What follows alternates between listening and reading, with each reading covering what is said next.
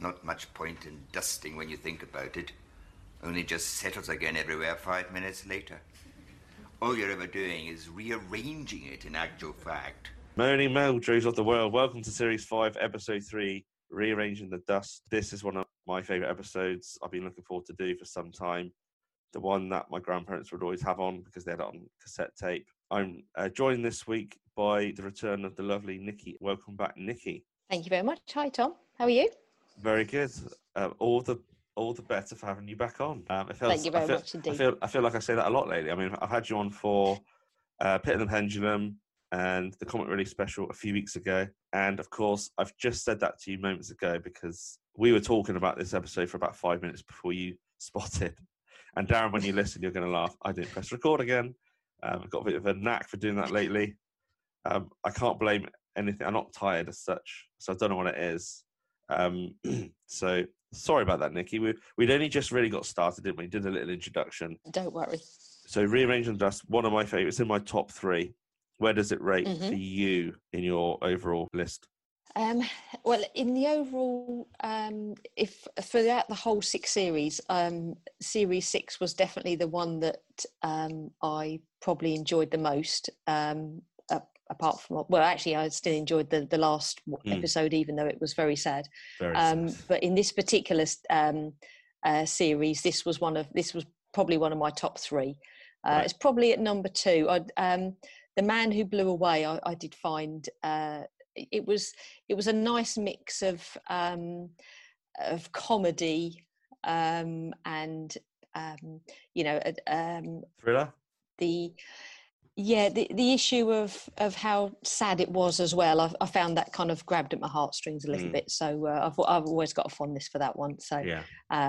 But yeah, this is very good. And of course, another one where Renwick just does a one scene masterpiece. Doff my cap to the master. He's just ridiculous, isn't he? We'll talk a little bit more about that in a moment because there's all sorts of episodes that don't have, well, an opening title or it's just one scene. But should we go straight into the episode? Yep, let's go. One foot in the grave. We open up with, like I said, no opening credits. I don't think I think that has happened before where there's, I think, One Foot in the Algarve didn't have an opening soundtrack as such, just a totally different, well, it was a soundtrack, but it wasn't Eric Idle, should we say. And The Trial and Threatening Weather are 2 other episodes I can think of that didn't have proper opening credits, no sound sequence. So this joins that list of other episodes. And we've got Victor and Margaret in a waiting room. Margaret reading a newspaper or magazine. Victor looking a bit glum, would you say? Yeah, pensive, I'd say. Yes. Yes. Just looking up to the sky. Did you see the picture that was in the background? The Scream. What an odd choice to have in a solicitor's waiting room. I mean, it's surrounded by pictures of, castles and, forests and all that sort of thing. And then suddenly you've got this huge picture of the Scream just sitting just above Victor's head. It must have been in there for a reason. I don't know if it's Renwick's choice. I mean, the Scream is probably just, a little Easter egg type thing to show. I guess if you go, because this is a solicitor's waiting room. So if you go into the solicitors, it's a bit of a traumatic time for anyone because you're obviously getting some help for whatever. Advice or support, and it's mad, and it can also relate to Victor being a bit like he drives people mad. But I know that Patrick's office room, he's got one of the Van Gogh paintings in his bedroom. So I don't know if it's just we've say it several times, but just read into everything that you see because Renwick has thought about it. So the Scream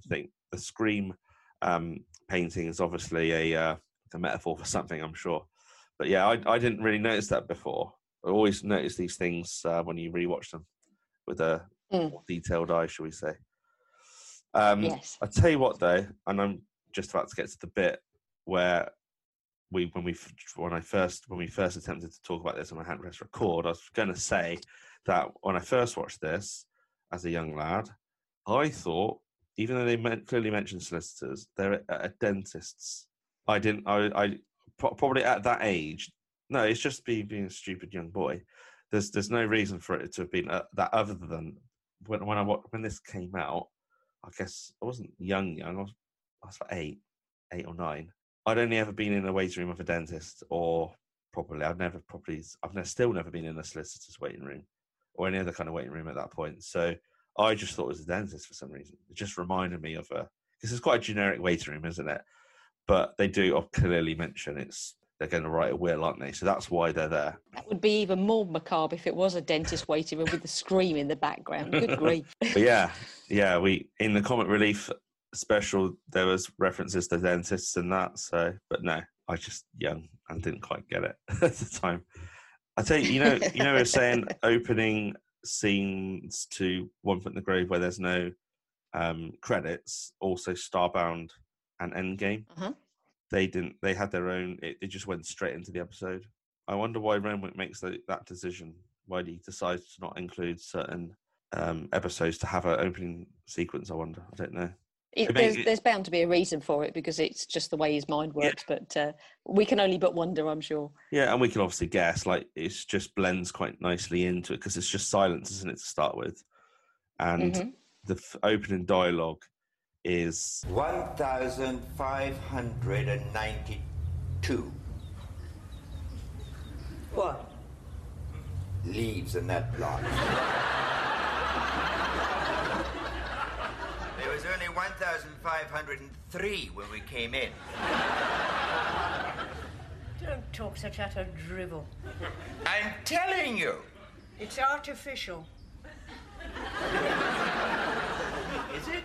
Victor counting how many leaves are on the little plant in front of him, which of course Margaret disapproves that because it's artificial.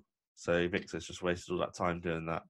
I mean, good on him for actually having the mental ability to just keep on counting, because inevitably I'd have been looking around the room and got distracted long before I got to, well, at least 1,000. But yeah, he's done very well as Victor. Takes some discipline to do that, and he points out his buttocks are turning into fossilized fuel. It's quite a good one-liner, and he does reference at that point that it's solicitors are known to keep you waiting, and he suspects they're just trying to get like every bit of money out of you by keeping you waiting. And obviously they do charge by the minute. Obviously not when you're waiting to see them, but we already know why they're there. Like, I don't know what I was thinking as a young me. What did I hear? Did I know what the word solicitor was then? You wouldn't have had to worry about that when you were however many years old. It's only something you do when you get an adult. I wouldn't worry about it. Okay. Well, already losing the will to live. I don't know how long they've been waiting there at this point. But this is a minute by minute account, isn't it? This is another episode where it's like timeless time and the trial, and I think threatening weather. It's live, isn't it? There's no cuts. It's just a minute by minute in the day in the life of the Mildrews. Yes. It's just genius stuff. It is. Margaret is very good at remaining disciplined and just being patient and doing her best to ignore Victor's ramblings as well. Yeah, as he stretch back in the seat and he gets his hand stuck in a tin can or something. Yeah, he does an over-exaggerated sort of, stretch and then puts his hand behind the chair and ends up with his thumb in a squashed Coca-Cola can. Yes, which only Victor could do. Let's face it. It's the marvel. And it's a double whammy because there's some sticky gum on the back of the can, which is minging, which he bizarrely moan about, does he? He's got a look of despair, but he doesn't come out with any catchphrases, and he uses his own handkerchief to get rid of the sticky gum. I'll be getting like the toilet roll. I wouldn't use my own handkerchief, not that I carry one, but I just think, someone else's salivated gum on your hanky. I know you can wash it again, but come on. Yeah, it's just not nice. He sort of pulls at it. He gets his thumb stuck in the top of the can again. The sort of pulls it, makes a right sort of mess of everything, trying to get rid of it. And Margaret's just sitting there stoically thinking, oh, crikey, I do wish he'd just leave everything alone. So, this did remind me of Mr. Bean. Good. This episode reminds me of a Mr. Bean sketch, because if this was Rowan Atkinson, he'd be doing similar things. Whilst bored, he'd be trying to keep busy and just fiddle about with whatever he can see and getting into little bouts of trouble. But he crosses his legs. He always has a problem with his limbs, doesn't he? Always like he gets cramp or whatever, and I think he gets one of his testicles caught up or something happens. It's not quite clear. I think I know what he means because he's. Do you not think it's clear? I think it's perfectly clear the way he's he's kind of manoeuvring around, and I think he says something about it's like a bacon dumpling or something. God. I mean, the thing is, I think it surprised me when I watched it back that they would talk about that, the privates, bring that into the, I just surprised that was mentioned at all, but I don't know why, because Renwick, there's no sort of barriers with him, isn't it? He'll talk about any kind of day-to-day element in our lives, which might cause us a bit of physical pain, but men listening to this podcast will know that sort of can happen. Yeah. Quite a funny, dramatic. But I'll have to take your word for that. I can't profess to having any knowledge of anything like that. But the term he says, "What do you want me to do? Put them in an egg box?" is something. Men do we do have sometimes the things need freeing up down there. That's all I can say. I don't want to get too blue on this show, but I do get it. But I think it's just the way he cries out about it is funny. Oh, no! I got one of my bits cut up. Right where it hurts, and the inside leg of my... Oh! It's agony when that happens. It just dropped out suddenly, and now the elastic's cutting in like the string in a bacon dumpling. Do you have to? He's very comedic in his approach, isn't he? The way he moves around and the look on his face and the exasperation of Margaret, just thinking, "Oh, for goodness' sake, he's off again." But he's very good at just letting the audience understand exactly what's happening without saying very much indeed. So, yes. Whilst he's up, well done, Victor. He walks over to observe the weather thermometer. Is that what it's called? Barometer. Glad I got you on. The thermometer barometer. Yeah, he gives it a tap and of course falls down, and anything he touches seems to happen. And a stern Margaret asks him just to leave it where it is. And it's very Margaret, that is, isn't it? She doesn't. Sometimes she only has to say very little or just give him a certain look, and he will. It sort of scares him off, doesn't it? Like he knows when to pipe up and when not to pipe up. You must get. I think that just happens in any kind of relationship. Sometimes you just need a look between two people to think, right, okay, that's enough now. I just need to do something else. That's But she does do it extremely well. Yeah, I'm definitely the one in the relationship who is clumsy and will break things. I don't know about you, but that would happen to me. well, I'd probably, if anything, I'd probably be more Margaret. So I'd be sitting down trying to read a magazine and probably ignore it. But if I was actually close to the barometer, there's every chance that I would take it off the wall. To be fair, yes. I haven't been known to be clumsy in my time. Yes, he goes to sit down and he can identify a little money spider on his flies. And he's sort of commentating on that, isn't he? Just struggling to get in through the buttonhole. And Margaret quips, "You sure he's not struggling to get out?" We'll be at home amongst the cobwebs, which was very good. A little comeback from Margaret. What is it? There's nothing down there that they wouldn't want to see, which is kind of make it. I mean, heavens above. Well, I mean, I'm pleased it wasn't a big spider, so that's at least something. I'm not worried about money spiders.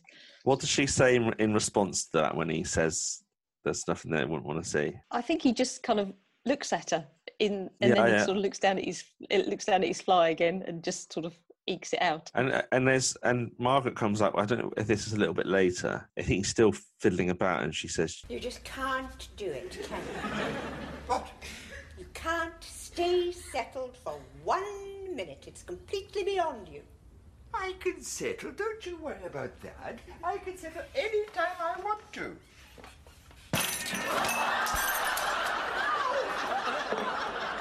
You can't stay settled for 1 minute. And It's just beyond him. yeah, he denies this motion, and he therefore puts his feet up on the glass table and, of course, collapses and everything falls off. So a bit of brilliant slapstick. Up to this point, has just about held it together with her patients, and then she is out of her chair, and Victor's looking like a schoolboy being told off. She slams her magazine down and says, "For God's sake, there's magazines, there's a bowl of potpourri and an ashtray. Those were the days." He's just made a bit of a mess of it. He's like a wrecking ball, evidently.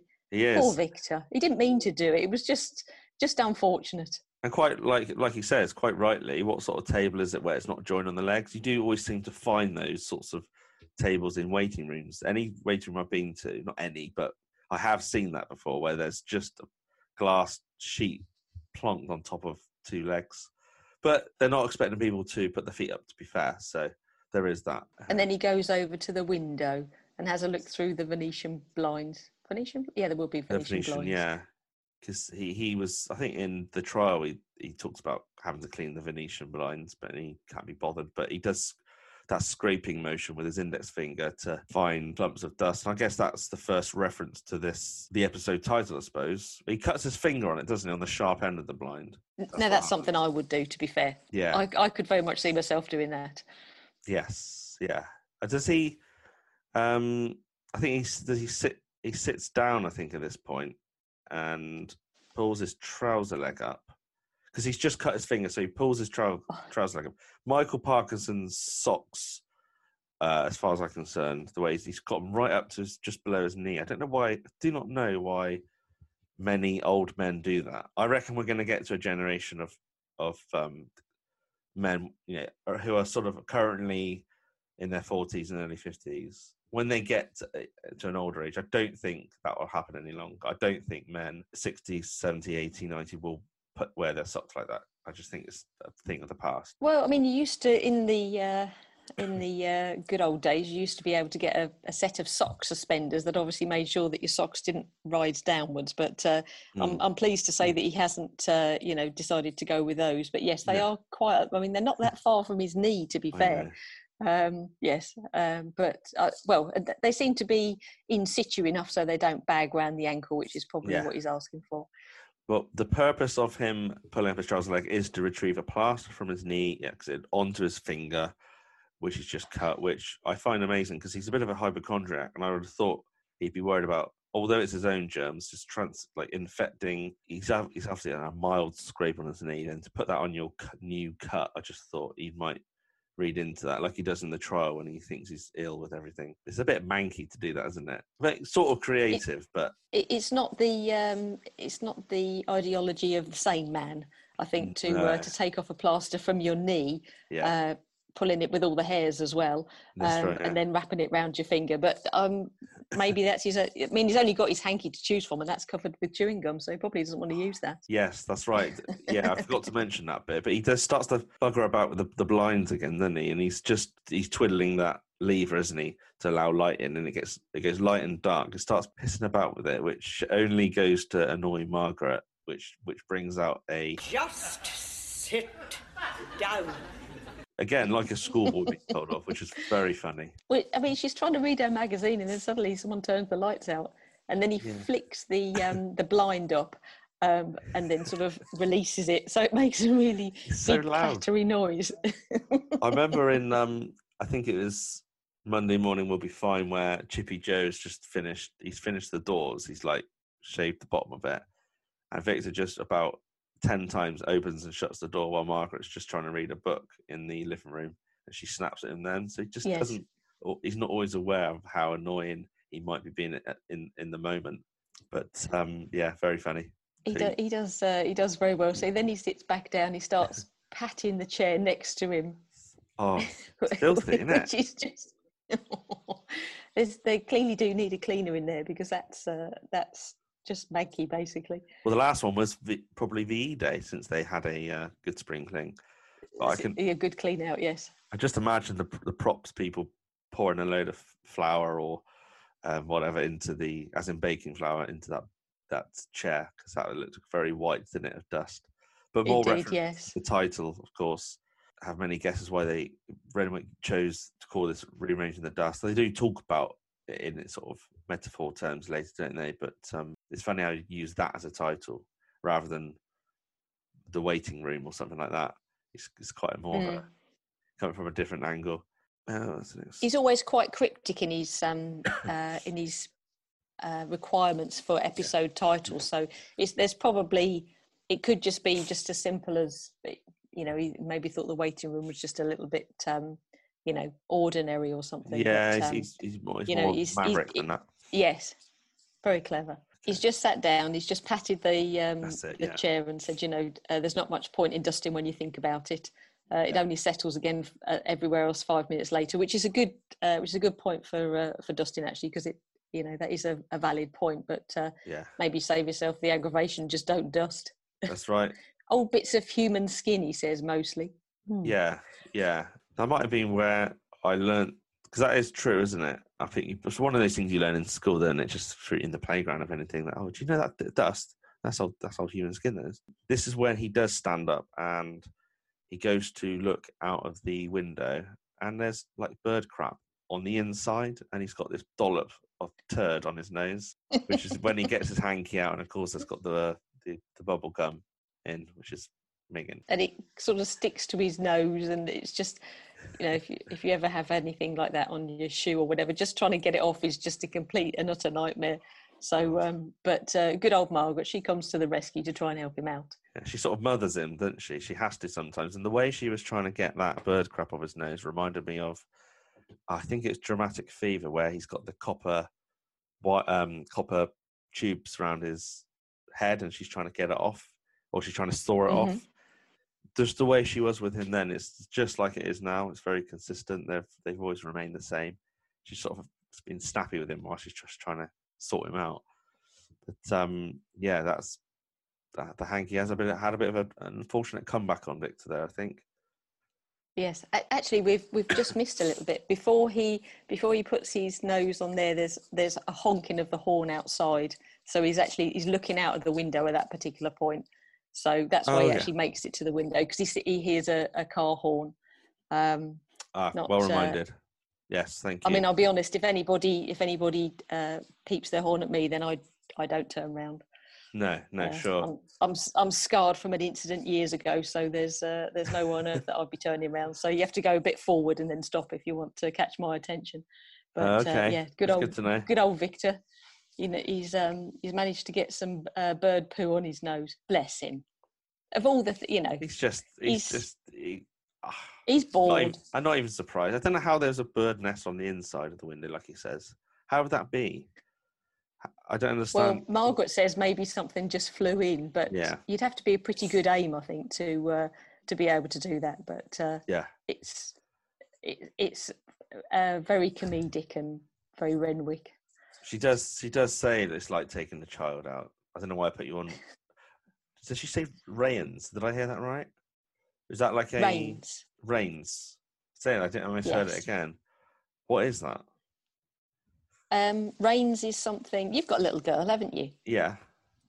Yeah, they have. It's like a bib across there, and you have straps that go across the back that your parents held on to. Oh, okay. That was the term of them years almost like ago. A harness, what like they're a called harness now. type, almost like a harness, like used for that. Okay, yeah, I didn't. For some reason, I didn't ring a bell what that meant. But yeah, so suddenly Victor's absolutely enraged. As looking out the window, he just spots somebody allowing their dog to urinate against his car. Hey, you! Yes, you! Excuse me! That happens to be my bloody car when you finish allowing your dog to urinate all down the side of it. Anyway, I beg you hear what he said? It needed a wash anyway. Where are those kicks? Get out of there, you little bastard! I'm a good man to have you prosecuted for willful damage to property. See what you have to say about that. Brilliant bit of interaction with this unseen member of the public and Victor as he lifts up the sliding window and has an exchange of of words. And I think, do you hear this unseen person say it needed a wash anyway? I think if you listen carefully, it's, Yes. rather cheeky. That's not. I mean, I don't think any dog owner would mean for their dog to pee against anything. Like you, sometimes the dog's just got to go. If it's poo, that's different. But I think a wee, I don't think it's as bad. But obviously Victor, I guess quite rightly as a go at him. But then it does quickly. It quickly escalates. Like Victor's got no time, has he, in this instant to let it go. He does quite well to, to go to the carrier bag, get a coconut meringue, and really fling it at the dog. The comedy yelp that you hear is really quite funny. It's it's obviously one of the ones on the BBC Sounds. Of all the odd, I know what you mean. Where you get, the churchyard and all that sort of thing, baby crying. So it must be dog yelps. And there's always the sound of a crow in like Jonathan Creek and other dramas. Even to this day, it's always the same sounding crow in the woods at night or something. Once he's thrown the cake at the dog, there is another hilarious exchange from this time. The solicitor who is, you can tell that's Renwick. I think I've managed to verify that's David Renwick playing an unseen but heard solicitor from above. So Victor is now looking out above him to a solicitor providing some free advice to the owner of the dog. You don't have to say anything until you've consulted a solicitor. Who the hell asked you? You keep your nose out of this. Is this gentleman subjecting you to unreasonable public harassment, sir? In which case, my advice to you would be to seek professional representation without delay. Oh, would it indeed? Well, I'll be getting on to my solicitor too when I see him, so don't you worry on that score, matey. And you can stick your nose in a lawnmower. All finished now? That's infuriating, isn't it? You're waiting to see they've already been waiting for God knows how long. And the solicitor has got time to have observed this commotion where they should be just seeing their clients, but they've just got themselves involved. And it is hilarious, but I do, although Victor shouldn't have retaliated, especially against the dog's just doing what it needs to do. It's still funny. It is. And Victor's face as he kind of looks upwards as if to say, where the bloody hell have you come from? Yeah. You don't have to say anything until you've consulted a solicitor, he says. That's right. And Victor is in the middle of these, he's like, not pig in the middle, but he's sandwiched between the solicitor and this member of the public who, out of nowhere, this has just escalated pretty quickly. And never in a million years would that happen, would it? Whether you're at, say, in this exact scenario, you're at a solicitor's, you've got a random commotion with a member of the public sort of out through the window. They're not going to have any time to observe that and stick their oar in it. They're just going to keep themselves to themselves, I'd have thought. Especially for something like that. I don't know. I could be wrong. Yeah, I wonder if Renwick actually said, that's a part that I'd like to do, or whether or not he didn't want to pay for somebody to do it. Because he does little cameos here or there, just like little spots. So, but it's always nice to hear his voice. I like the fact that he gets so involved. I think that's a nice part of his writing, that he didn't just write it and think, oh, I'll just leave it now. He actually, he's a willing and active participant. So that was very good. Yes. Yeah, like I said, he does prop up now and again, and does the same with Jonathan Creek. So it's good that. And if I was Renwick, I'd definitely want a little cameo in my own sitcom or drama, wouldn't you? So I don't blame him there. Oh, too right. Yes. After this, Margaret gives some more like evil looks. I think he stopped in his tracks, isn't he, in the moment, because he goes on about vandalism. No one gives a damn anymore. In that moment, in comes a man in a suit, a dicky bow tie, suitcase, and this is played. I had to look this up by a Sir Anthony Sher. He's South African descent. He's a theatre stage actor. He's been in plenty of TV and film. He's obviously been knighted. So I think that might be one for Matt, who's been on. He's from South Africa. So if you know much about Sir Anthony Sher, get in touch. Do you know much about this guy? I mean, it's a brilliant performance for the two. No, I mean, I did the same as you. I looked it up online and found that he was Prince Charles's favourite actor. And really? I think he's got a KBE or something, I think. So he's obviously done KBE, and he's had 2 Laurence Olivier Awards, and he's done all sorts of things. Superman 2, and he was in Mrs. Brown. So it's obviously a good choice for what they're trying to do. But you wonder, was he already around and they just said, would you like to come along? Or did he know about One Foot and then think, do you know what, I'd like a little part in that? Possibly, yeah. I'm guessing we'll never know. Well, this is a Mr. Prothero. Was that how you pronounce it? Prothero? Mm-hmm. Sounds it. A very Renwick name. And he plays the most brilliant silent part marvellously. It's not a speaking part. He's just someone who is in the same position as Victor and Margaret, waiting to be seen. And from the moment this chap sits down, he's sort of grooming himself, isn't he? So he takes his he finds something on his knee, like a bit of cobweb, and then he can notice it's a smell, and he takes his shoe off and inspects it by sniffing it. And this whole like you do, as he's smelling the shoe and he's doing what he's got to do, Victor's looking on in absolute amazement. Like if you go into any waiting room, doctor surgery or whatever, most of the time people are just sitting still and getting, just reading a book, checking their phone. But if you've got someone like this just picking dog shit off the bottom of the shoe or spraying the agent, you are going to look on in amazement, bemusement even. Are you aware that we're all hit? It's nothing wrong with what he's doing, but it's unusual for someone to be doing this amount of crap in front of you, isn't it? So but this guy is just doing all sorts. So what else? He unbuttons his shirt, put on some deodorant, and it's sort of a dramatic. He sort of spreads his arms out, and what else does he do? He's got a briefcase full of stuff. So he's got his what's he get out of his briefcase? He's got a nasal spray as well.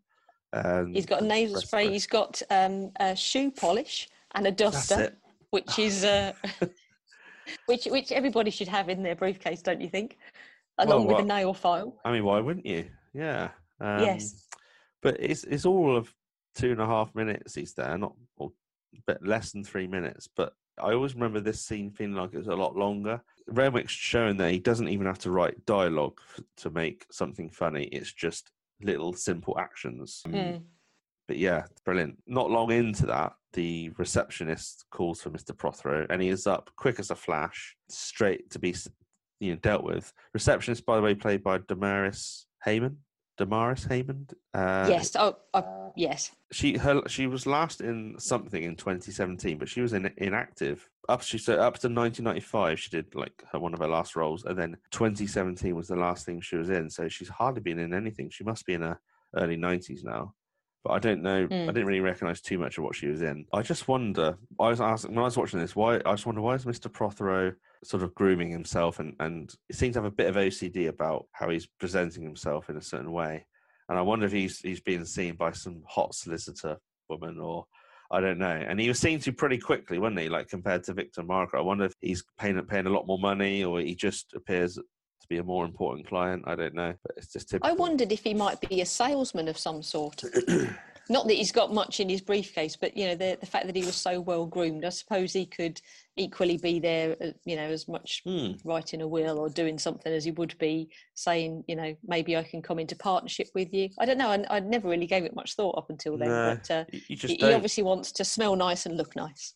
Yes, that's right. Yeah, I guess at this stage as well. I mean, now he's gone. What may have delayed Victor is, I think, his outburst at that solicitor out the window may have not helped his call to be seen any sooner. Mm-hmm. What I was amazed, Victor just didn't say a word throughout that little stint. He was just looking on. That was for me half of the hilarity of Victor's face, just looking on in awe. Just, what are you doing? But he dare rant to Margaret after being told off. So he does keep himself to himself. Apart from the fact that he has to test the thin walls, and I don't know if that was a nod to studio set walls being crap in comedies. I don't know, Faulty Towers off the top of my head. You just see the walls move, but just random, isn't it? I can't think why. Do you know? I think it was just probably a setup for when he decides to go out.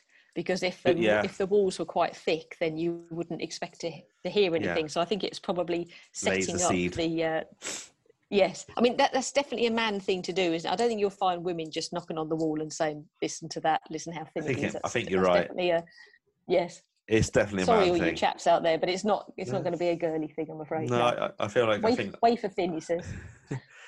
I noticed the Sainsbury's bag had the two "good food costs less" slogan. I just remember that very well from in the mid-90s. They had that slogan, obviously, like forever at the time. Fish fingers would have thawed out by now. That you would think that you would go shopping once you've been to the solicitors, wouldn't you? You would think. This makes me think that they're just dropping, because if you drop in on anywhere, whether it's a takeaway or a dentist or doctor's, if there is in fact a space, you're waiting a long time, aren't you? So maybe clearly they feel like they've just decided to drop in, drop of a hat, literally go. I know they're there to do his will, which we'll find out later, but you think that would have been pre-booked. So yeah, you're right. Why did they go to Sainsbury's? Maybe they thought they'd just be seen to on time. It's a foregone conclusion. Turn up, sign this, go home. Yeah, you're right. I don't know why they did it that way around. I mean, you know, there's other things that would make sense, but probably not anything frozen. I don't think I'd trust anything to. No, you always know you're going to wait longer than you should do. So he retrieves. Is it a pack of M&Ms he gets from the bag? Because I'm pretty addicted to M&Ms at the minute. Well, from my exhaustive research of sweets and chocolate over the years, I can confirm that even though there's nothing on the bag to suggest it, it definitely sounds like a peanut M&M to me. I'll take your word for it, because you were right about the Victor in the bath. Because I look back at my notes and I put goes to get some pack of sweets, boiled sweets or chews, and you said they're probably nuts, and I think you're right. But yeah, it's M&Ms. The unmistakable clink of a peanut M&M. Unmistakable. Yeah, delicious snack. Oh, He yes. is partial to chocolate, isn't he, and Smarties and all the rest of it. So the soft side of Victor. He gets a light bulb out of the shopping. Apparently, this reminds him of a Mr. Dibley who lived down in Wingate Crescent. It's good that they're still referencing where they used to live. It was the talk of the whole street, but Margaret will not let him finish a sentence, and he keeps coming back with what he wants to say. Has that ever happened to you, where like you want to talk about, you might have an analogy or something, and whoever you would say, just don't say, I know what you're going to say, and you, the storyteller, say, no, you might not have heard this, I just wanted to talk about it. He does go on to finish it, doesn't he? Once he goes to think... Well, I'm pleased for the benefit of the audience that he does, but her face is just saying, look, I've heard it once, I don't need to hear it again. But he still persists, and I quite like that persistence. You know, if you want to hear your story told, then you just have to push forward sometimes. But we get the picture. What he's talking about when he says things people do for pleasure. Puts a whole new meaning to the phrase, putting a light bulb in. And yeah, I just think, I don't know. Like, it's just, I think when Renwick was writing this, you think, what's an analogy I can get Renwick, to get Victor to say that will be a little bit blue, because it's not many of them really, is there, in 1 foot? Well, he has the there's the issue in one of the episodes further down the line when he's talking about popcorn, and he's there with a rolling pin, and he's obviously drying up. So there's obviously there's probably a little kind of slight saucy side to Renwick, which is. Which I find quite amusing, because he can, you know, it's all done in to be comedic and not particularly crude, but it does work very well. So yes, I think he just likes to give Victor these opportunities just occasionally to push the boundaries a little bit. I think so. Yeah, he goes for another wander around the waiting room, and he picks like a bit of nut from his tooth. And for some reason, the audience find it really disgusting, especially one audience member in particular. I think they know when he goes, because he's obviously got something in his teeth.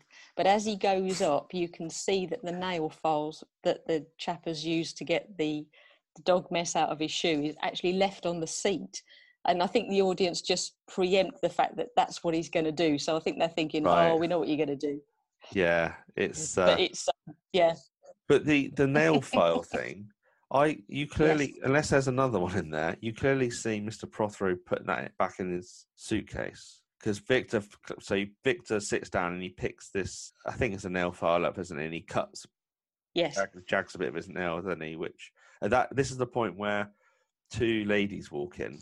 They look like twins, but they're not. I think one of them is played by Valerie Menifee. Is that how you pronounce it? And Laura Cox.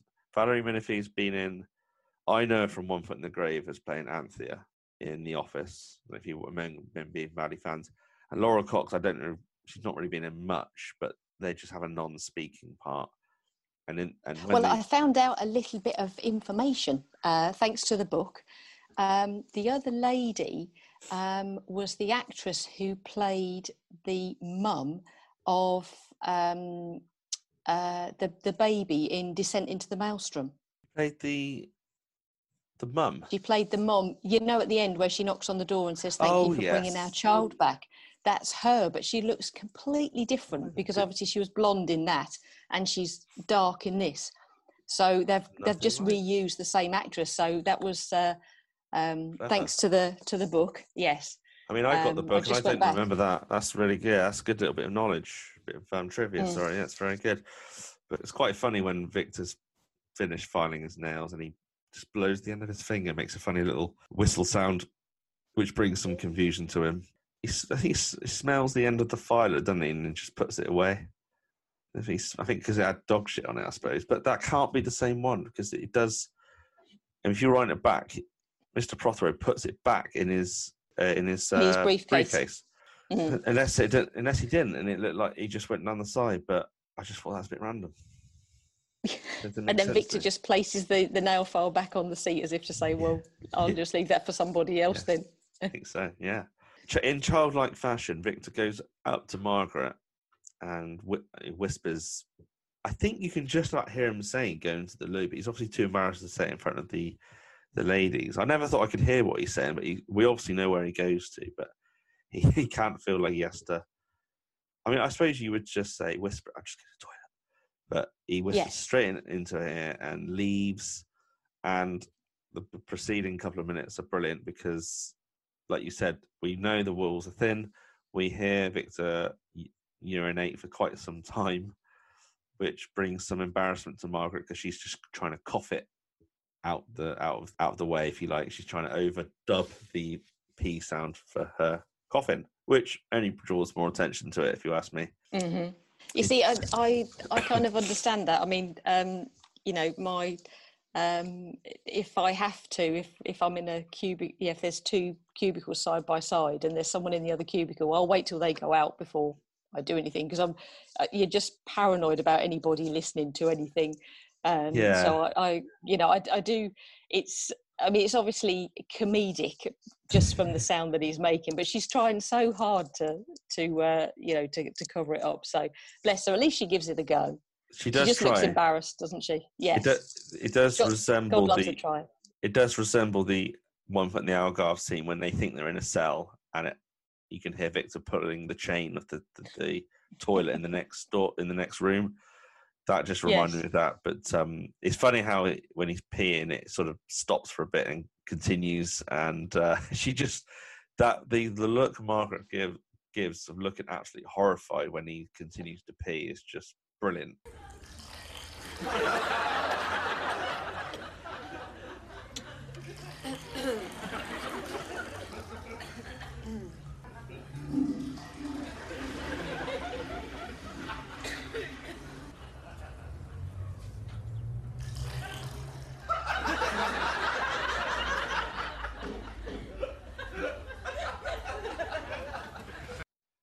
There's no other words for it. It just made me laugh out loud because she's just like, "How's he still going on?" The look, I think he'd actually pulled the chain and was washing his hands and then went back in to have another go. So happens to blokes. That's a thing. We have a part 2. Yeah, I'm sure my bladder is banana shaped. Like as soon as I lie down again, I need to get up again. But okay, I'll have to take your word for that. Yeah, it's quite a lot of bit of TMI on this podcast of late. Lots of blue language, but just got to say how it is. You know? Well, we can blame Renwick for that because he's the conversation starter. True. So true. Yes, and it's all his fault. It is his fault. Victor comes back in and is happy to say out loud, "You want to go? It's quite clean." And it's at this point that the receptionist comes back in and calls the two women back in. That's got to be the easiest gig ever, isn't it, for those two actresses? Probably paid I think probably the lady who played the other part in the I think she probably did buy one get one free, perhaps. Probably, yeah. I mean, because there wasn't much there, was there? It's just, they can be a part of a great sitcom and not have to say anything, and that's brilliant. But I think it's unbelievable that Victor does he have a moan about the fact that everyone else who waits in there, they only have to wait for like 10 seconds, but they are still waiting. He didn't really moan about it that much, really. He's he did, in a tongue-in-cheek way, sort of says he suspects the solicitor's not actually probably at work anymore. He's just gone to play golf with various chief constables. I wonder if that's a bit of a topical thing at the time. Yeah, it may well have been. Yes, it's. He said. I think he said he had an appointment and was sitting in the waiting room, and then found out that someone else was off playing golf somewhere. Yeah. Bless him. Poor old Victor. So he checks his pulse just to say, "That's a relief. I'm still alive." Okay. Why is it everyone that comes in here only has to wait for 10 seconds and then they're in, but not us? The time he went to see a throat specialist. So when he jokingly says, "I expect the solicitor's playing golf now with certain chief constables," he says, "It's like that time when he went to see a throat specialist, sat in the waiting room and found out he was at a cocktail party in Bury St Edmunds." And I was thinking, that'd have been in the day, right? So daytime cocktail party? I don't know, just being picky. Renwick, unless it was an all-day bender type thing that this throat specialist was on. Throat specialist? I wonder what's happened to Victor's throat in the past. Well, he's always ailing for something or another, isn't he? Yeah, true. Well, so again, much another moaning. comedic turn of destinations, because it wouldn't have been the same if he just said in London or whatever. But Bury St Edmunds is quite to the point, isn't it? Yeah, yes, it is. And at this point, the receptionist comes in again. It looks like Victor and Margaret sort of momentarily think, "Oh, they're finally being called through." But of course, the two ladies are called back in. The receptionist walks in, and Victor and Margaret think, "Oh, this is our turn," type thing, and Victor sort of moves across as if to say about time, and then the receptionist hands Victor a letter. Oh, that's and he says, "Yeah, what's this?" So he has to open the letter. It's Mr. Latimer's not yet ready to see you. But his colleague, Mr. Mangrove, I think I've heard that right, has got a letter to pass on. So Victor reads the letter. Dear Mr. Meldrew, just to confirm that I have today received instructions to act on behalf of Mr. G.W. Skinner of 45 Ogden Street, who is filing a claim for damages in connection with an alleged assault carried out by yourself upon his pit bull terrier Horace this afternoon, with a Sainsbury's coconut meringue. An assault with a coconut meringue? It wasn't even stale. Oh, I have never in all my life heard of anything so patently ludicrous. Well, I'm going straight up there. I'm not going to have this. Leave it for now, Victor, for God's sake. So this letter is just highlighting it's Mr. G.W. Skinner with his address. I don't know why I don't know if it's a different data protection rules back then, but I don't feel like put your client's address on there because you don't want them to be hunted down, do you? Regarding an alleged assault on his pit bull terrier Horace with a Sainsbury's coconut great meringue. name for a dog. It's a great name. And Victor said it wasn't even stale.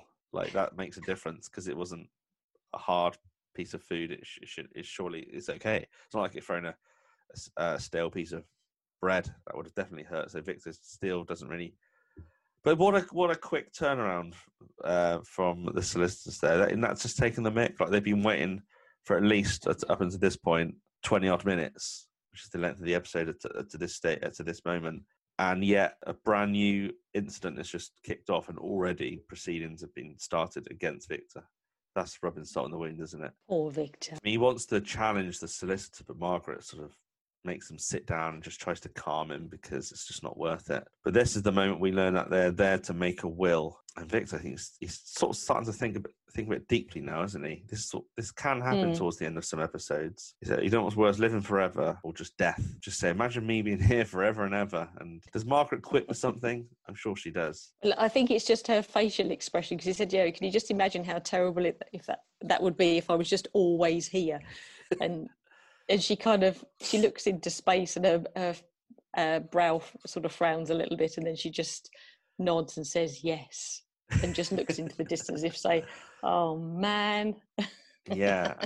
In a way, this sort of end reminds you of similar to Timeless Time, where I think he speaks of a metaphor about how we're here one minute and gone the next, while God is basically rearranging the dust when replacing you. I know it's not word for word, but it goes back to the title of this episode, and it's a bit more of a meaning to it, isn't there? And then Margaret recounts 37 years ago, the first time since they shared something, and again the topic of sex comes up, doesn't it? And it's quite a sweet story. She sort of tells about Peggy Hawksworth's engagement party in Glendale Gardens, and this is the first time Margaret's smiling in this episode.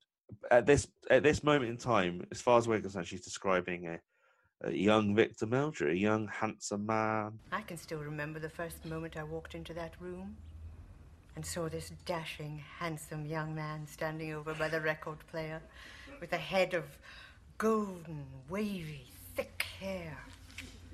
Couldn't look at anybody else all night. Spent the entire evening waiting to be introduced, just smiling across the room like an idiot. And then just after midnight, you remember, there was a power cut. We'd all had far too much to drink. And I just seized my chance.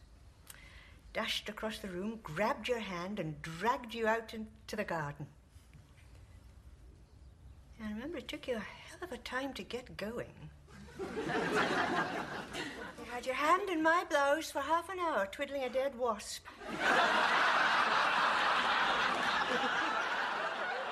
Obviously, she means her nipple, I assume, right? Yes. just to be obvious for a second. I think she used the phrase, "We dusted ourselves down." I thought that was interesting. The word just because it's the word dust.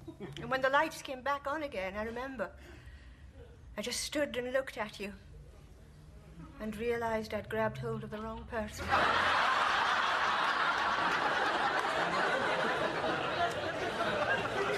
Jeremy Birchall, the one with the thick, wavy golden hair, was just leaving with that girl who worked in the hat factory. It was quite a revelation, I thought. I think because his little, Victor's face was just, so, we've found ourselves sort of in this situation, and he looks quite, misty-eyed and whatever. And then she just suddenly said, I remember I just stood back and looked at you and then remembered that I grabbed hold of the wrong person. And Victor's little face, it was like you just crushed him completely, yes. But it was very well written, because it was... as it goes on, you understand that it might not have been the best start, but she said anyway that got us started off together, and that was that. Yeah, I think that's quite. Yeah, that's a bit of storytelling is quite crazy, really, to think that she made a mistake essentially. So, but she obviously saw something in him. She said it's hardly ever your first choice that you eventually end up with. But when Victor says, "Well, you were always my first choice," I thought that's quite nice, but probably a bit gutting to Margaret. She's a bit sloppy in it. You were always my first choice. Was I? You've never said that before? No, well... I suppose there's lots of things you never say. That you think about saying, and something always crops up. Life goes on. Somehow you never quite get round to putting it into words. When she said, you don't always have your first choice, and she sort of said, funny how it's not your third, fourth, or even fifth choice. So I wonder how far down the list Victor was, But, there you go. But maybe he didn't have thick, golden, wavy hair in those days. I don't know.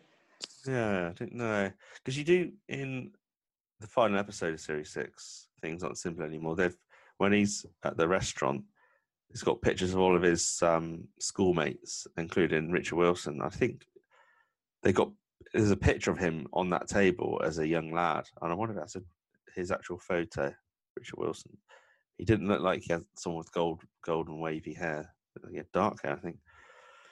But yeah, I think some small moments of appreciation, really, where Margaret's about to perhaps delight Victor with the more loving words. Because obviously this episode has taken a slight turn in in meaningfulness, if you like. Sort of, it's just been a slapsticky episode until their sort of discussion around the old days.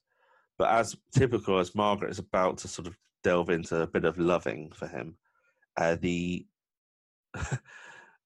is it the receptionist comes back in once again?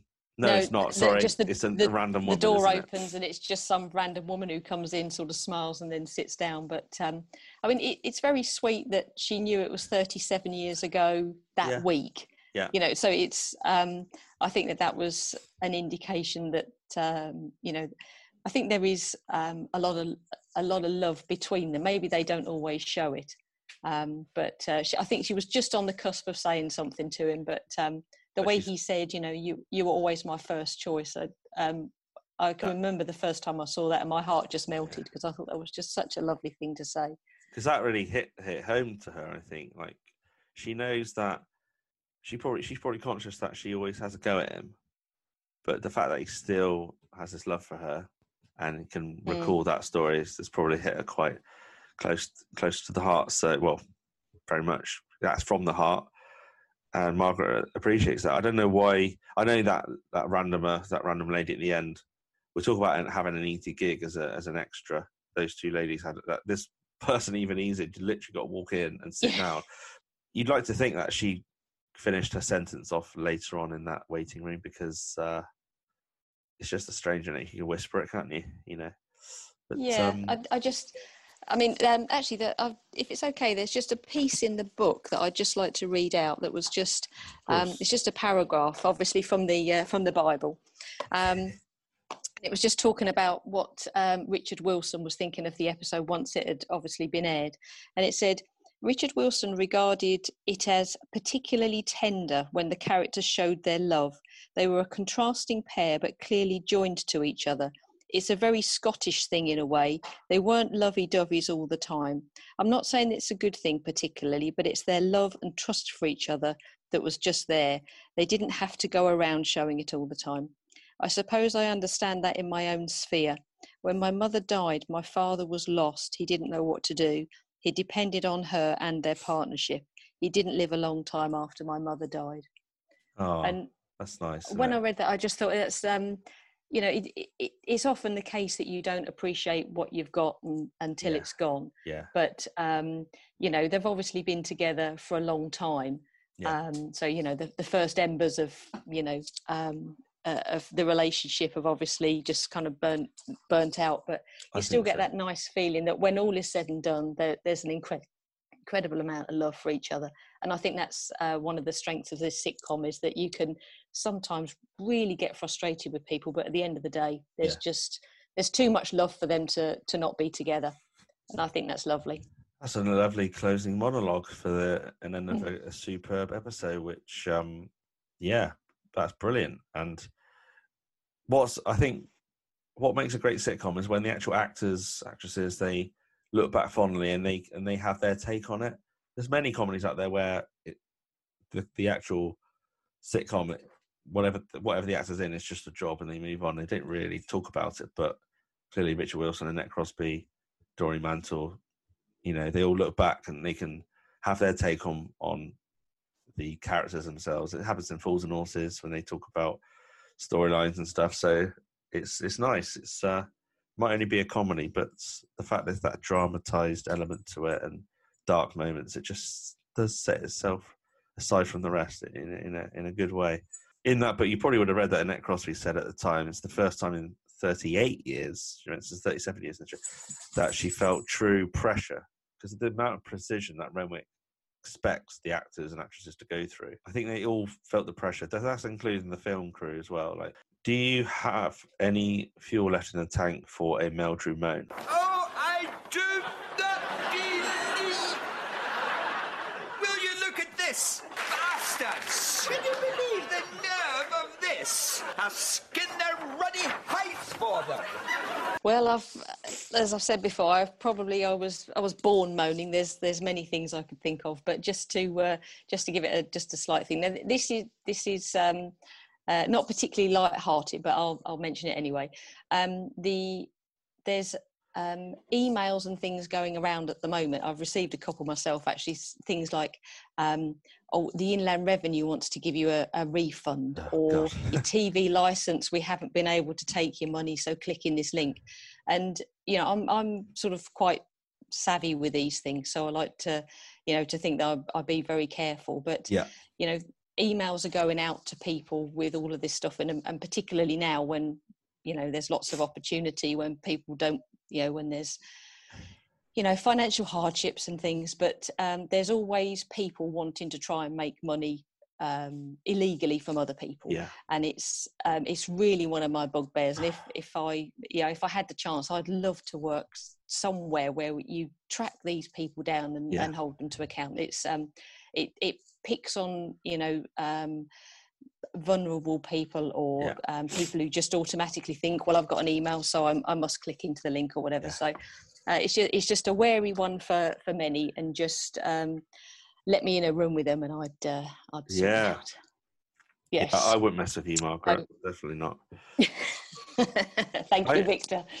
I don't really do Mildred moans anymore. I just let the guest have a freestyle a moan. But we miss those. You should do more. Come on. I know, you must have something. It's the car garages. I know Victor's moaned about them, but if you follow my Twitter, you'd have seen quite a long string of tweets I sent to a well-known car manufacturer. Basically, in a nutshell, my car went for a service. They said, "Oh, the timing chain is making a noise." The timing chain belt, I think they said, which means you need to get that sorted, and that's going to cost at least £700 for the labour. And I said, this car is barely 3.5 4 years old, and I only brought it 11 months ago, and it's done at the moment 25,000. You're telling me timing chain? That can't be right. I spoke to petrol heads, other people who know a fair amount, and they said that's very unlikely. I said, well, I got extended warranty, so you can pay for it, right?